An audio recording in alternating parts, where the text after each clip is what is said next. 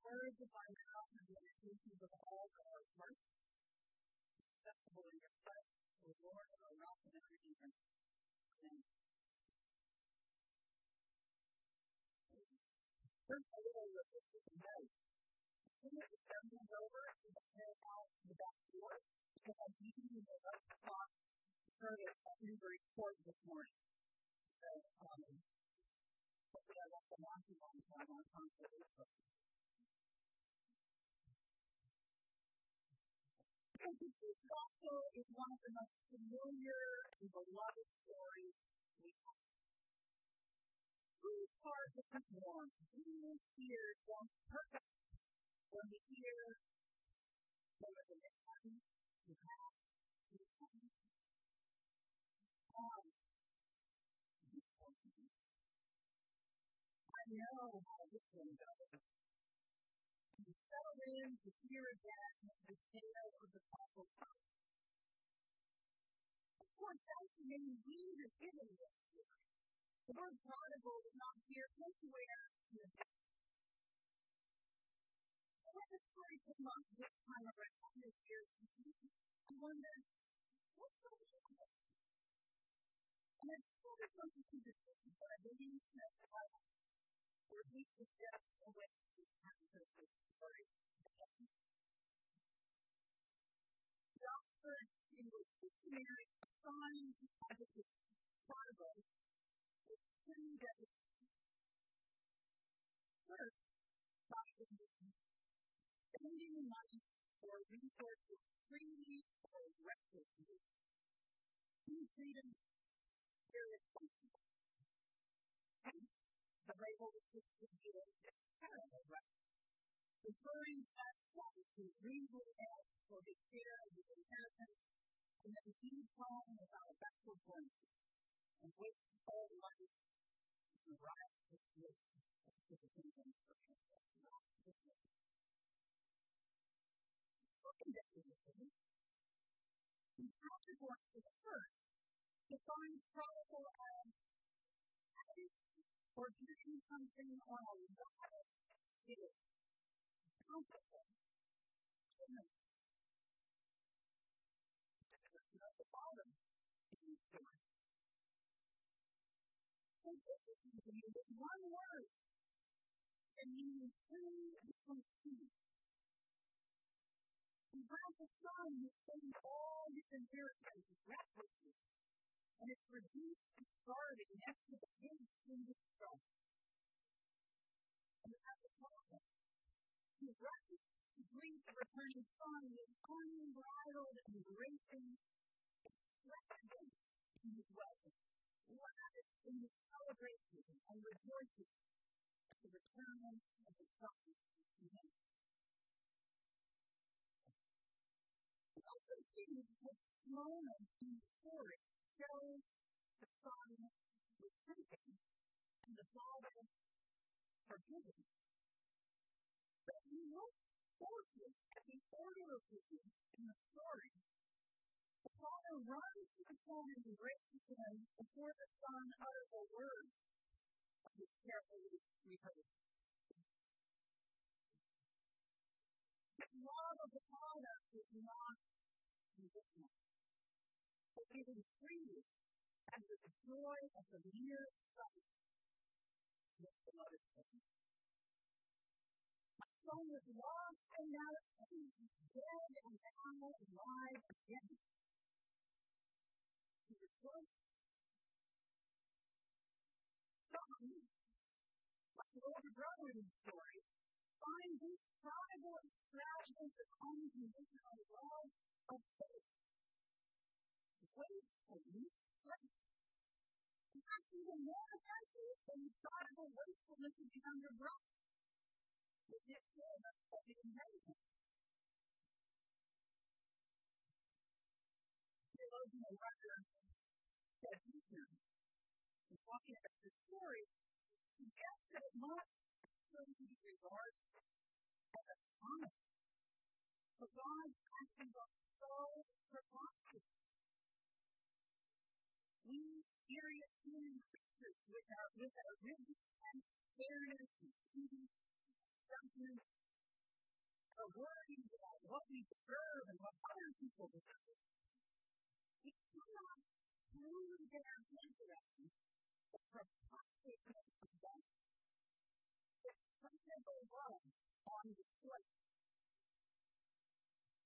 Because I think this story can be understood to joke that God. In the sense that the parable shows the outlandishness of God, who does impossible things with impossible people. God does impossible things with impossible people. In other words, He jokes on us. God's love and mercy goes so far beyond what we are able to imagine with our very well-meaning construct of reality. This parable shows us that the kingdom of God is a different place altogether than what we see. Prodigal love is real. So back to the word of prodigal. It does have two meanings, which are actually mirrors of the same thing, right? Of abundance. And the beauty of the word of the abundance is that you can have it either way, or even both ways. We can waste our lives, our relationships, the time we have on this earth, the blessings we are freely given, resenting others, questioning why there isn't more, the older brother. We can rejoice in the prodigal grace of God's love, knowing that God is always scanning the horizon for us, hoping with each dawn that we will come home.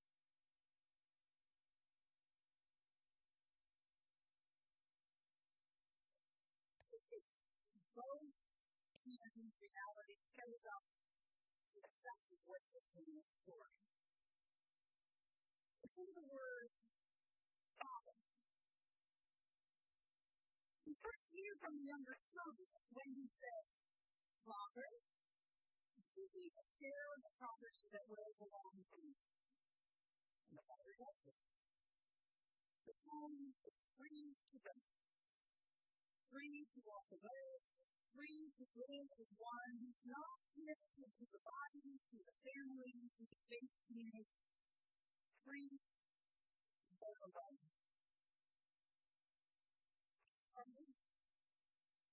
Always free to turn from the Father, free to go, free to believe that what we have is ours alone. Upon his return, the son speaks again. His first word is, Father. Father, I have sinned against heaven and before you. So we have that word in both places. Father, let me go. Father, let me go. Father, let me go. Father, I am back.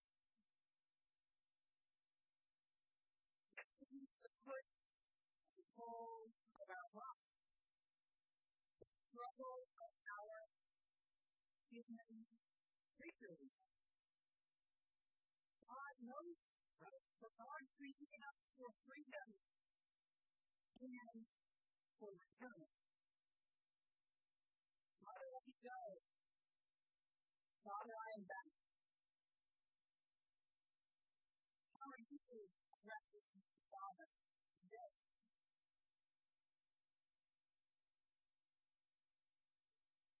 The good news in this story is that God the Father rejoices in you and loves you in both of those places. And not because you deserve it, but because of the outlandish, prodigal, bountiful, overflowing love that is there.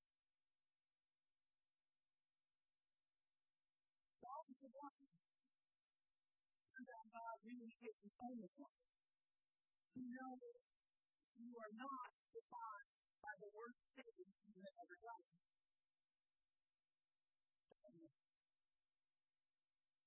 God is scanning the horizon all the time, ready to run you to me and turn our faces toward love, toward home.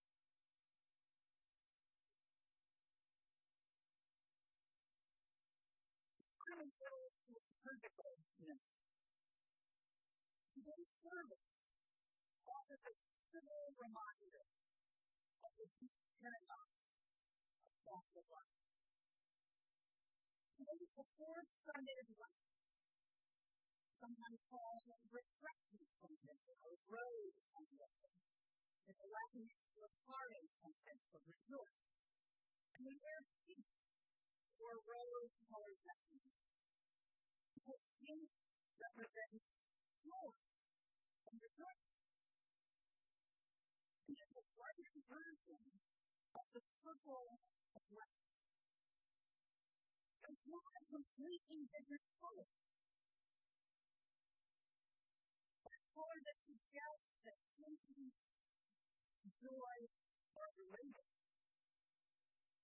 They are part of the same color family.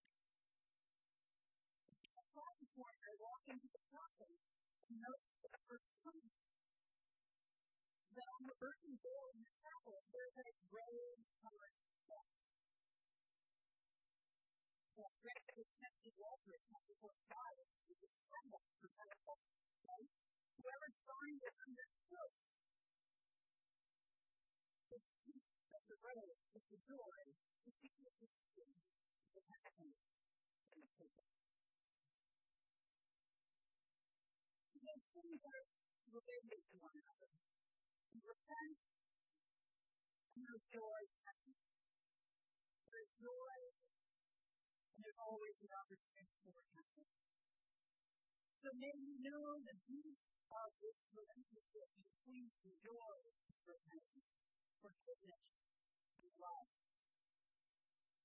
No matter who you are or where you are in your Lenten walk this day, God is with you. God is ready with joy, greet you, and love. Thank you.